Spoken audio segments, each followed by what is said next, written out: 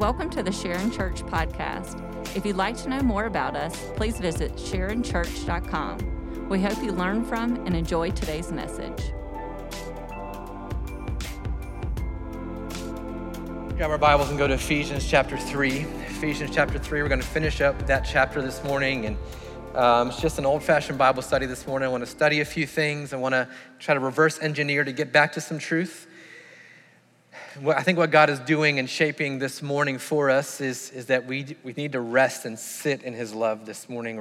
This is the truth for us. I think God wants us to hear is just let him love you today. Let him love you. Let his love in. Let it into the darkest, deepest recesses of your heart, the places where you don't feel worthy, you don't feel good enough, you don't feel clean enough, you don't feel talented enough or gifted enough. Let it in there. The places where you know about your addictions, you know about your secret sins, you know about your struggles. Let the love of Christ in there, because your willpower isn't going to overcome it. Your discipline isn't going to overcome it. Your church attendance isn't going to overcome it. It's only by the love of Christ that we can become the people God has called us to be. So let's let him love us this morning through the reading of his word. As we get into that, I just want to share a couple things coming up for us as a body, as a church. November 1st, it's a Sunday. From 5 to 6 p.m., we're going to have a prayer and worship night upstairs in the warehouse. Totally acoustic, unplugged way for us just to pray. As a church community, as a church as a whole, I think, in the South and in the world, we're really good about praying when we gather. I'm not so sure we're good about gathering to pray. So we want to gather to pray, and just a night we're calling renewed. I'll teach from Ephesians 4 that morning about being renewed in our thinking, being renewed through the Spirit. We're going to pray November 1st that night from 5 to 6. Particularly this time, we're going to do it regularly, but this time it's a few days before there's an election coming up. I don't know if you knew about that, but we're electing a president. Two very great candidates, I think, are there. And so we're going to pray about that, but we're not going to pray about that. Here's what we're going to pray, because we're not going to pray for a candidate to win. You don't want me to pray. I've been praying for the Braves for the past 3 games. That hasn't gone well. You don't want me praying for your candidate. But we're going to pray. We're going to pray that God orients our hearts around him as the sovereign king. And listen, church, here's the truth. No matter who is elected, we are okay. God is still good. God is still God. He's still on the throne. If America turns socialist and communist, you know what happens? The church flourishes. We still have Jesus. We're going to be fine. We're good. We don't need to fear it. We don't need to go off about people. We have Jesus. We win. We have Jesus. So we're going to worship that night, focus our hearts on him, and what could probably be a contentious week, but as the people of God, we are to be known. Paul tells us in Philippians, without grumbling or complaining, that we might shine as stars in the sky. It sounds simple to not grumble and complain until you wake up, and then it's hard. That's the difference for us. So that'll be that night, November 1st, 5 to 6 p.m. There'll be childcare for kindergarten down. We want to invite elementary students into that. They can worship, they can pray. They have the same spirit in them. We're going to invite them into that. I want to invite you to that. The next day, November 2nd, we'll do a day of prayer as a church. A chapel will be open across the street from 8 a.m. to 8 p.m. A couple men in the church, this was their idea. This was their vision. God laid on them. It aligned with where we were going, and so we're going to do that. There'll be prayer guides in the chapel to walk you through some prayers that we would have. We'll actually distribute those as well online if you want them, but I want to encourage you to participate in that. Again, we are good as a church about praying when we gather. We need to begin to become a people who gather just to pray. So we want to focus on that. All right, Ephesians chapter 3, we'll get into that this morning. And speaking of prayer, this is Paul's second prayer to God for the church at Ephesus here in Ephesians 3. Paul has given this great vision of a church that's united, a church of Gentile believers and Jewish believers, no dividing wall of hostility, united around the gospel, the good news of Jesus, that makes enemies not just into friends, but makes them family. And because we're family, we don't get to choose family. There's still going to be contention. There's still arguments. There's still disagreements. So we're going to need something better. But we are programmed, maybe as Americans, maybe just as people in general, about when we're given a vision, when we're given an idea, when we're given a pep talk, we've got the pregame speech, when we've been given that, we want to move from there to busting some heads on the football field, right? We want to move from, okay, you gave me the vision, you gave me the excitement, now what do I do? Let me go do something about it. And I think that's the greatest mistake, the greatest error in the church today is that we jump from vision to application and that we never once stop and seek the Lord. So these verses 14 through 21 of Ephesians 3, I think are the most important 8 verses in this book. Because if we don't do this and we move to the application of chapter 4, 5, and 6, we end up right where we started.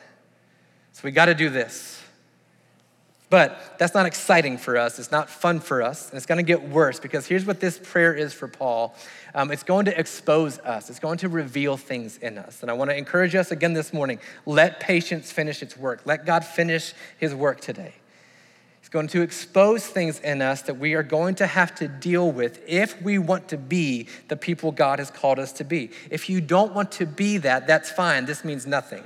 But if we really want that, if we really desire to be those kinds of people, then we're going to have to allow God to do his work here in Ephesians chapter 3.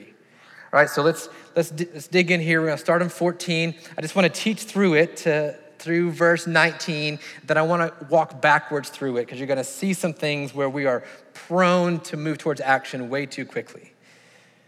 Ephesians 3, verse 14. For this reason, so Ephesians 3:1 begins with for this reason. Paul takes a detour to give us some more vision, and he comes back. So for this reason, because we've been called to be a church that shouts to the cosmic powers that the ways of God are better than the ways of the world, because we've been called to this high calling, because we have this vision of a church that's unified around the gospel, and because we're still flawed humans who drift towards ourselves, who drift towards self-righteousness, who drift towards comfort, Paul says, for this reason, I bow my knees before the Father. If you get nothing else this morning, maybe this needs to be your verse for the week. For this reason, I bow my knees before the Father. Maybe that's all we need today. I got to pray. I got to go to the Lord. Real quick things. I don't have time to teach all of this, but Paul's going to mention the Trinity, the Father, Son, and Holy Spirit in this passage, just in the first few verses. I can't teach a ton about it today. We've talked about it in the past few weeks. Circle these words and begin to see how the Trinity, how the Father, how the Son, and how the Spirit are always doing this cosmic dance to bring us into who God has called us to be. Another thing, we're going to look at words. I'm using the English Standard Version, the ESV.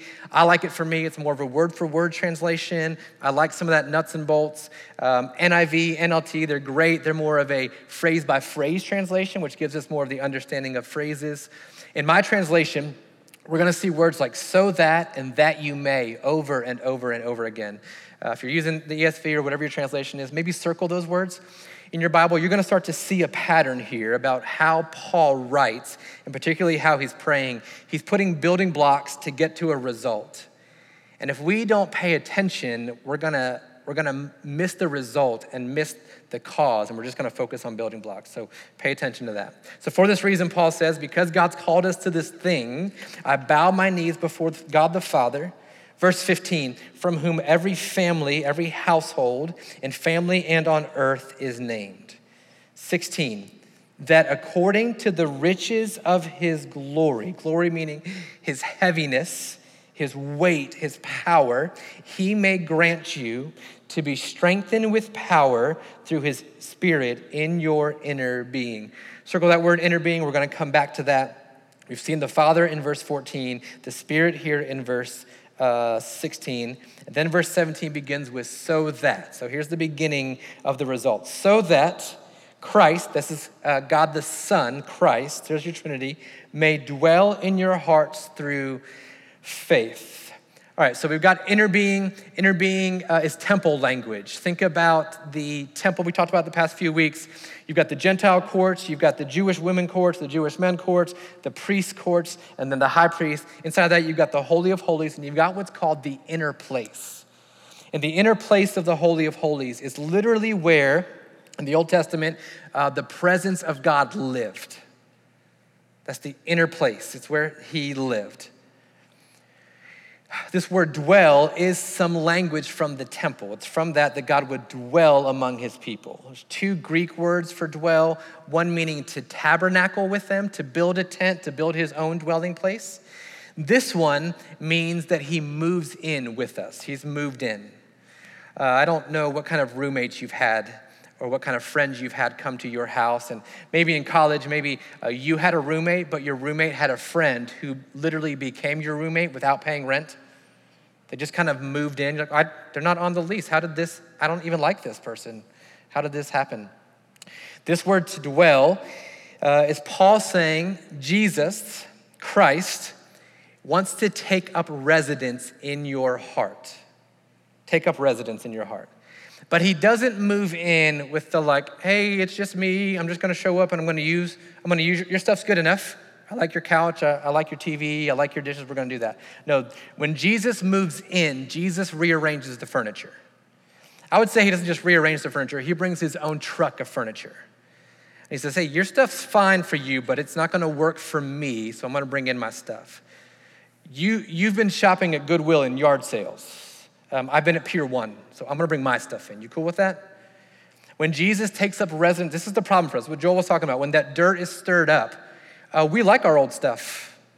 I mean, it's gross and full of dust mites, but I like that orange couch. I'm gonna keep it. And Jesus, but I've got this leather. You don't want this one. When Jesus moves in, when he dwells in our hearts through faith, it causes a war within our inner being. When we were born into sin. Our flesh, our false nature, our essence is sinful. So we are prone to sin. That is the war within us. We are prone to sin. That's our spirit. When the Spirit of God moves in, our spirit still lives there, and they are at war with each other. It's why Paul would say, I do the things I don't want to do, but then it's like I don't do the things that I do want to do. What is wrong with me? Because there's a war going on. It's why even though you know you shouldn't say those words, when you get stuck on I-75 between 218 and 222, you say all the words. Because there's a war within you.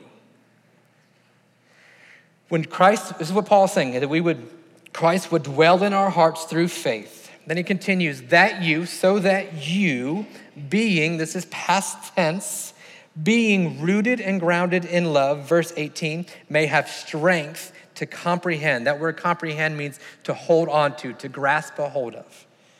Paul is praying in verse 16, we'd be strengthened with power through his Spirit in our inner being, that we would have strength to hold on to with all the saints, what is the breadth and length and height and depth, the magnitude, verse 19, and to know the love of Christ. It's bigger than I thought it was, is the love of Christ. And Paul's saying he wants us to be able to take hold of it, but we can't do it in our own strength. We have to be strengthened, be given strength to hold on, to comprehend. To know the love of Christ that surpasses knowledge. We talked about this in Ephesians 1. It's not just an educational love, it's an experiential love. That you may, that's another one there, be filled with all the fullness of God. So I want to start at the end. I want to Tarantino it, and let's build some pieces back to the beginning. So here's what Paul wants. Here's what he wants to happen, according to verse 19, is that the church at Ephesus would be filled with all the fullness of God. Pay attention to the words there. They are all 100%. Filled with all the fullness of God. When we are filled with all the fullness of God, we are satisfied in him. That's what this phrase means. Paul desires the church at Ephesus to be satisfied in God. The question for us this morning is, are you satisfied in God? Are you satisfied in what he has provided for you, relationships he's given you, church he's given you, the salvation he's given you? Are you satisfied in God? And I will speak for myself, sometimes I'm not. Sometimes I'm not, because I really like my old couch. I really like the ways I had worn it into where I like to sit. I really like the old dishes. I know they aren't as nice and they're chipped, but I really like them. Sometimes I'm not satisfied with God. I'm not. And it leads me to places I don't want to go to. So Paul's desire for the church at Ephesus is that they would be filled with all the fullness of God. And here's why. If they're going to embark on this journey of a church that's known for their love for each other, a church that shouts to the cosmic powers, the ways of God are better than the ways of the world, then they better be satisfied in God. Otherwise, we are prone to wander back into Egypt, back into slavery, back into the things that we think would bring us contentment and satisfaction. So that's Paul's prayer. So here's the temptation for me as a pastor and a preacher. My temptation in verse 19 is I want to preach a sermon on how to be filled with all the fullness of God.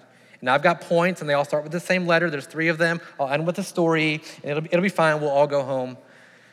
But that's not what Paul is saying, right? This is the result of something that he is praying earlier. Okay, so let's reverse engineer and go back. He wants us to be filled with the fullness of God.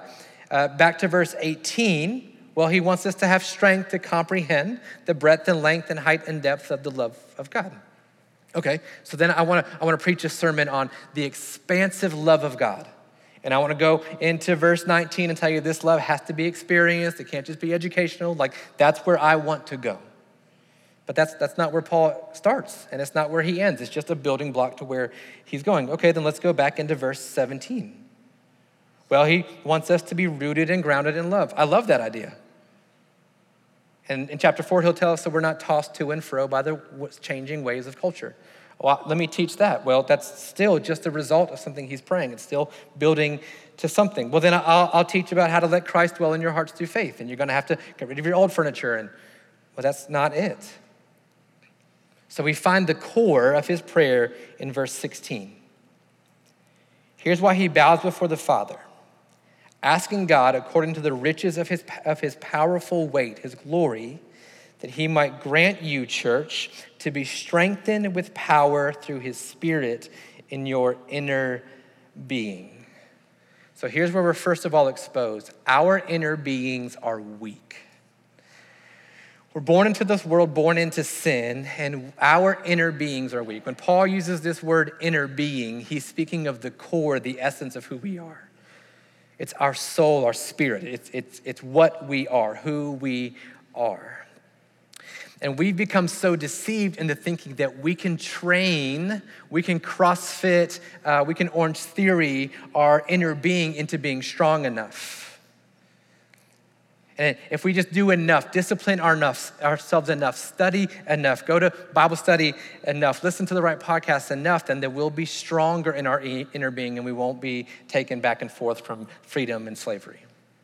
No, Paul's prayer is that God would strengthen our inner being, which means that our inner beings are weak and they can only be strengthened by God and by God alone.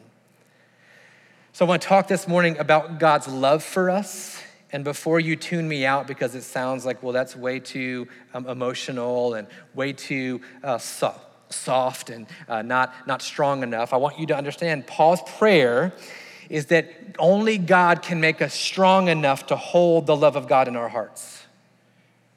Humans, humanly speaking, in our flesh, we don't have the ability to comprehend and to experience and to hold God's love in our heart. You want to know how I know that? It's because right now when we sing and when we study in church, you hold the love of God in your heart. But the moment you get to a restaurant and the waitress doesn't bring you ranch dressing fast enough, you've lost the love of God in your heart.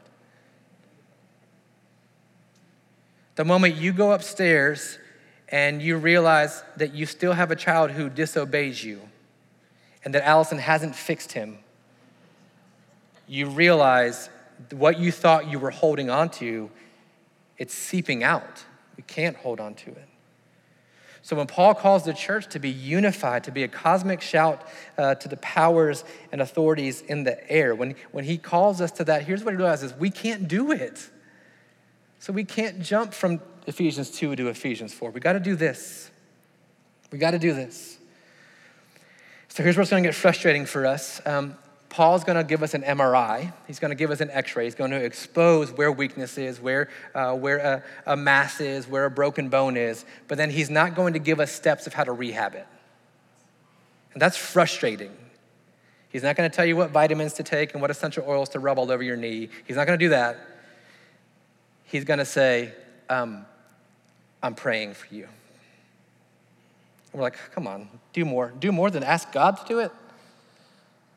Well, here's what's going to be revealed to us. Our weakness is going to be revealed to us this morning.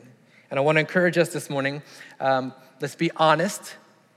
Let's be honest about it. If Christ wants to dwell in our hearts, if we're honest, there are rooms in our hearts, rooms in our apartment, rooms in our dwelling place that we don't want God to get into. And I used to think it was because, well, we like having those things hidden. That's not why. It's because you don't think he can handle it. Yeah, but if God sees that, he's going to leave just like everyone else in my life has left. But if God sees that, he's going to be disappointed with me like my dad was. Well, if I let God in here, if I let him love me, I'm just going to expose that I'm weak and I'm lazy, and I don't want that, because last time that happened, I lost a good friend, or I lost a spouse or a job. Here's what we have to do this morning. We have to let God love us into victory. Let God love us into power. Let God love us into freedom this morning. So I want to spend some time with three ways for us that the weakness of our inner being manifests itself. Because if we're not careful, as good church people, we can deny our weakness and we can focus on our strength. But what God does constantly is that he reveals our weakness, not as a way to expose and humiliate us, but as a way to expose us that he might heal us. I, for most of my life, ran from being exposed because I didn't think God actually wanted my best. He didn't have my best interest at heart. He just wanted to make a fool of me. So, key truths for us: God is good and God loves you. He's good and he loves you. So when he performs surgery, when he brings in the MRI machine, when he lays the x-ray over us, it's because he's good and because he loves us. So let me just give you 3 ways I think that this manifests itself. I can take us back to Genesis 3 to show you this. I can show you through the life of Peter and the disciples. I think there's 3 ways that weakness is exposed in us, in our inner beings. And one is anger. There's a way that we can know that we aren't strong enough to hold the love of Christ in our hearts. And first, for many of us, it manifests itself in an anger. Paul will tell us in Ephesians 4 to be angry but do not sin, because in being angry, you give the devil a foothold. In the Greek, that word means that he has slid his foot in the door so it cannot close. Well, anger does that for us. And for many of us, here's how God exposes it to us. And as long as our eyes are open to it, we're going to see it. And maybe through God's grace and his Spirit today, that this week you're going to see, oh, okay. But again, this is not a thing to be fixed. It's not a thing to will yourself into. It's not something to manipulate or manufacture.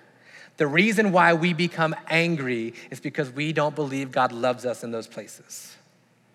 We're not settled. We're not filled with all the fullness of God. Here are 3 ways it manifests itself. One is through revenge.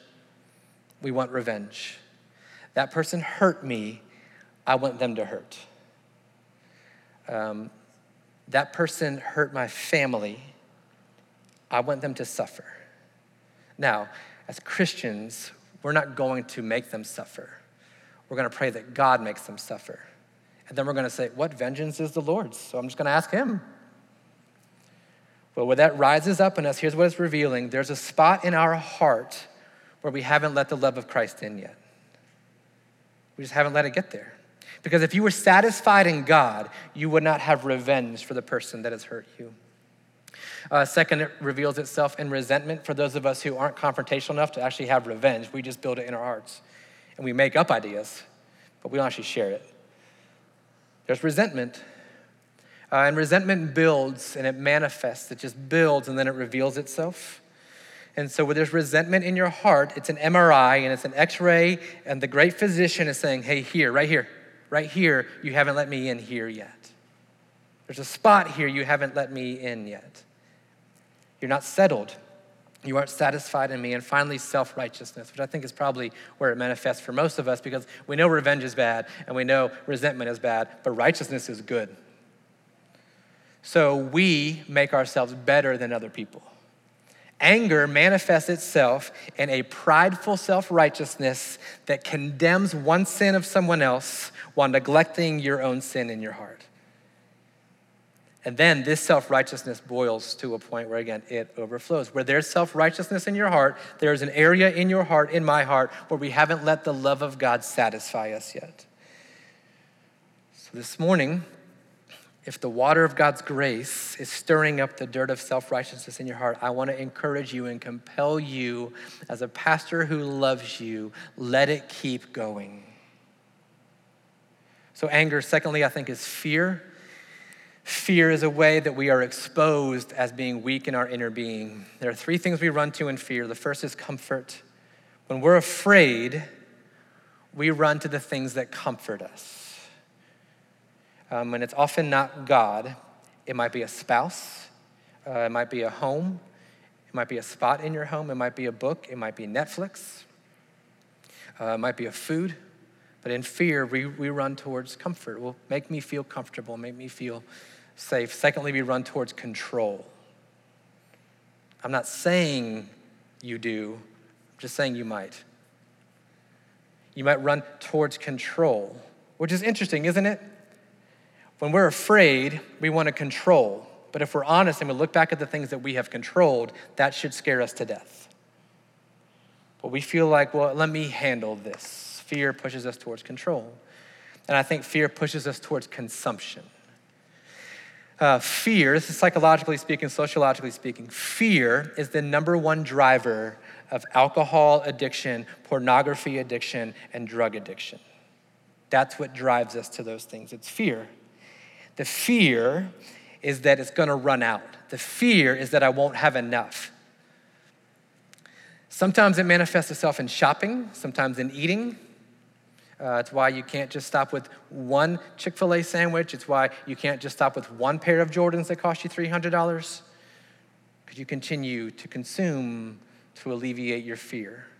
It gives you control and it gives you comfort. And what a grace, what a good gift of God's grace over the past 8 months. Like there's nothing that's been exposed in our lives more than anger and fear in the past 8 months. Am I right? There's things that have been manifested in you through the coronavirus, through this election season, through racial tension that has revealed, hey, you aren't who you claim to be. So this reveals itself, our weakness in our inner being, through anger and through fear, and then finally through shame. This is my drug of choice. This is where I run. I run to shame. Shame manifests itself very easily and quickly in my life. I'm wired that way. So I have to watch. This is for me. When I start feeling shame, it reveals to me I'm not satisfied in God. I'm not there. I'm not fully satisfied. The fullness of God has not filled me. Here's how it manifests itself. First, through virtue signaling. Because we're so shameful, because we know the darkness in our heart, we have to make sure no one else knows that. And so we tell them how good we are. We do it through social media posts. We do it through conversations. We do it through texts. We do it through serving people. For me, it's manifested in a type of codependency for me. I'm not okay if you're not okay. When the weakness of my inner being is exposed and someone is upset with me, I lose sleep. I lose my appetite because I'm not okay if you're not okay. It reveals itself through vanity or a deceit that, well, I know this, but I can't let anybody else know this. I've got skeletons in my closet, but if it were to come out, they're gone. So we become a vain people, a people who put on masks, people who pretend. And then finally, we do it through victimhood. We become the victim, everyone else is the perpetrator. Well, if my dad wouldn't have raised me like that, then I wouldn't have this problem. Well, if that church wouldn't have done this, if that pastor wouldn't have done this, if my sister wouldn't have, if my boss wouldn't have, if America wouldn't have, if the president wouldn't have, then I wouldn't. And shame reveals itself in this way. So here's the problem for those of us who struggle with shame. The moment I said that shame was a problem, you became the shame of your shame. I did. I'm like, oh, great. So I have shame for this, and now I'm ashamed of the shame for that. Now I'm ashamed that I have shame that I'm ashamed. It's like quicksand. I can't like get myself out of it. And that's the good news of verses 20 through 21. You cannot get yourself out of it. You cannot overcome shame by being positive. You cannot overcome shame by self-help books. You can't overcome anger with a 12-step program. You can't. The only thing that's going to satisfy you, the only thing that's going to remedy these things, the only thing that's going to strengthen you in your inner being is the love of Christ. And I know that sounds small. I know that sounds soft, but it's the only thing that will do it. You have to let God love you. We have to. But my issue is that I don't want God to love me just because he loves me. I want him to love me because I'm good. I want to earn his love. I want to feel like he loves me because I gave something towards that. But I can't. I have to just let him love me. Here's my prayer, my cry for you this morning. Let God love you today. Let him in. Let him into the dark places of your heart, to your addictions, to your anger, to your fear and your shame. Let him in. Let him in. And here's what he will do. He will fling the door open and you will be exposed. And in God's grace, he will expose the cancer. He will expose what's underneath the iceberg. And then he will come to you and say, now let me have it. I love you. Yeah, you're addicted. I love you. Yes, you did that. I love you. Yes, you're fearful and you don't trust me, but I love you. I love you. Let his love satisfy us. So verse 20 and 21 are taken out of context almost as much as Philippians 4:13. Verse 20 says, now to him who is able to do far more abundantly than we ask or think, according to the power at work within us. We just talked about the power at work within us. It's the power of Christ, right?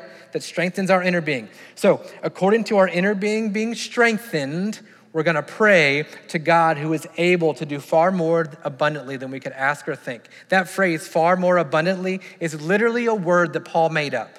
Like it's not even a word. He didn't have a word to explain how much more abundantly God can do things. But we take this out of context and we minimize it. And we think this is about external things. Well, God can do more than I could ever ask or think. Well, so will you please help me meet this financial need? He could do more than I could ever ask or think. So would you please heal my family member of cancer? And those are great. Those are great things. Those are high and lofty things. But you know, the greatest work of the power of God is to satisfy your heart. Jesus heals a man's broken leg, and then he forgives his sins. And he says, which one did you think was greater? The broken leg or the sin thing? Because I'll do them both so you know. But you know what's more difficult is that I forgave his sins. The great work of God, the great work that defeats the enemy in our hearts is that God would give us strength to be satisfied in him. And if you're like me, you're saying, yeah, but he doesn't, if he knew this though? I mean, I get that, but do you understand what I've done? Do you know the things I do when no one else is around? Do you understand the words I have said to my wife? Do you understand where I've spent most of my life? And I say to you, Ephesians 3:20, he can do more than you could ever ask or think. Well, I just can't be satisfied here because I have this addiction to cocaine. He can do more than you could ever ask or think, abundantly more. Well, I'm addicted to pornography. Okay. God can satisfy you in a way that you would never ask or imagine. So that's the hope for us. So that, in verse 21, to him be glory in Christ Jesus and in the church for all generations, forever and ever. Amen, or so be it. So here's the work for us this morning. Stop. Let's let God love us this morning. How many of you this morning would say, hey, when my weakness of my inner being is revealed, it manifests itself in anger? Would anybody say yes? I get angry when my weakness is exposed. You can raise your hand. This is a safe place. Look around. I want you to raise your hand high, own it, look around. You are not alone. Hey, Will. You're not alone. How many would say it's fear? I get fearful, I run to comfort and control. You would raise your hand, say it's fear. Again, look around, church. Who would say shame? I find it's shame for me. We act like God doesn't know. I act like, well, I've kept it hidden from my wife, or I've kept it hidden from my kids, or I've kept it hidden from my boss, so surely I've kept it hidden from God, the creator of the universe. No, we haven't. And yet God continues to love us. I don't know what your history is, and maybe you have people who you try to confess things and then they ran from you, or they told you how to fix it and they stopped loving you. And then that starts to lay over your view of God. God's bigger than you think he is. He's better than that. And I believe God has a high calling for us as a church. Yes, Big C Church, but there's something I think God's up to here. And I don't want us to move from vision to application without first saying, okay, God, deal with me. Deal with me. I want to be satisfied in you. Because if all hell breaks loose and I lose my wife, am I okay? If I'm exposed and my friends leave, am I okay? If I confess this, am I gonna be okay? To him who can do immeasurably abundantly more than you could ever ask or imagine. Yeah, yes. I'm okay. Through my sin exposed and my friends leaving and questioning my calling, through all of that, God, Genesis 50:20, took what the enemy meant for evil, and there is a steadiness in my heart today that I didn't have 3 years ago. And you can too. That you would be filled with all the fullness of God. If you'll just let him love you today. Let's bow our heads and close our eyes and go before the Lord today. Again, this isn't a cry to go do better, to go fix it, to go be more patient with your kids, to go be better with your spouse. No, here's the cry. You're not satisfied in God. Admit it. We can admit it. Say, God, in this area, I need you to satisfy me. Let your fullness permeate here too. In this closet, in this spot in my attic, in this in my basement. Lord, make your way here. I need it. So Christian, for you this morning, the question begs to be asked, are you satisfied in God? Have you been filled with all the fullness of him? Or do you need him and your husband? Him and your mom? Him and your kids, him and your job, him and your bank account? Or is he enough? Because friend, when he is enough, there's nothing he can't do through you. If you're here this morning and you don't know Jesus and there isn't a satisfaction, you are not satisfied, you are working and striving and begging and pleading and exhausting and white-knuckling yourself to some kind of success, some kind of contentment, some kind of satisfaction, the good, gracious God has exposed you for the fraud that you are, and he is saying, but I have better for you, and I will satisfy even the deepest desires of your heart. Maybe you're single this morning, and you desire to be married. Is God enough for you? I don't mean to condemn you. I know how hard that is. But is he enough? Maybe you're here this morning and you want kids so desperately, and I don't blame you. Kids are a gift. It's a right thing to desire. But is God enough? Maybe your marriage is struggling and it's rocky and you're not sure you're going to make it through this week. Let me ask you, if he leaves, is God enough?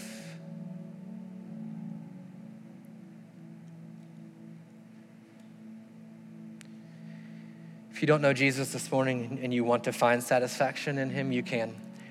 And it's simple. It's a confession that I've been trying other places. I'm not who I claim to be.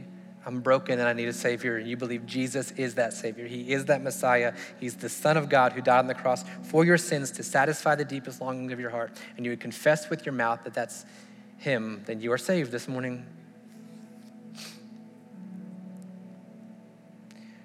Let's go to the Lord. God, we thank you for this morning. Thank you for the truth of your word. I thank you for the power of your Spirit at work within us. Because that's where we need the work. It's here. It's in the darkest parts of our heart that we run to find comfort and control, to be loved, to be accepted, to be respected. It's there.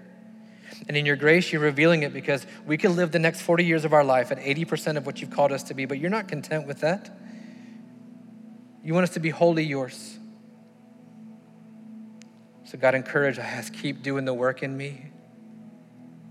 I never knew it could be this good. And I want more. I want to be filled with all your fullness today and tomorrow.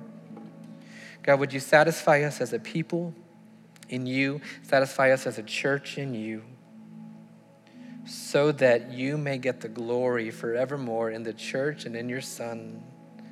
Amen.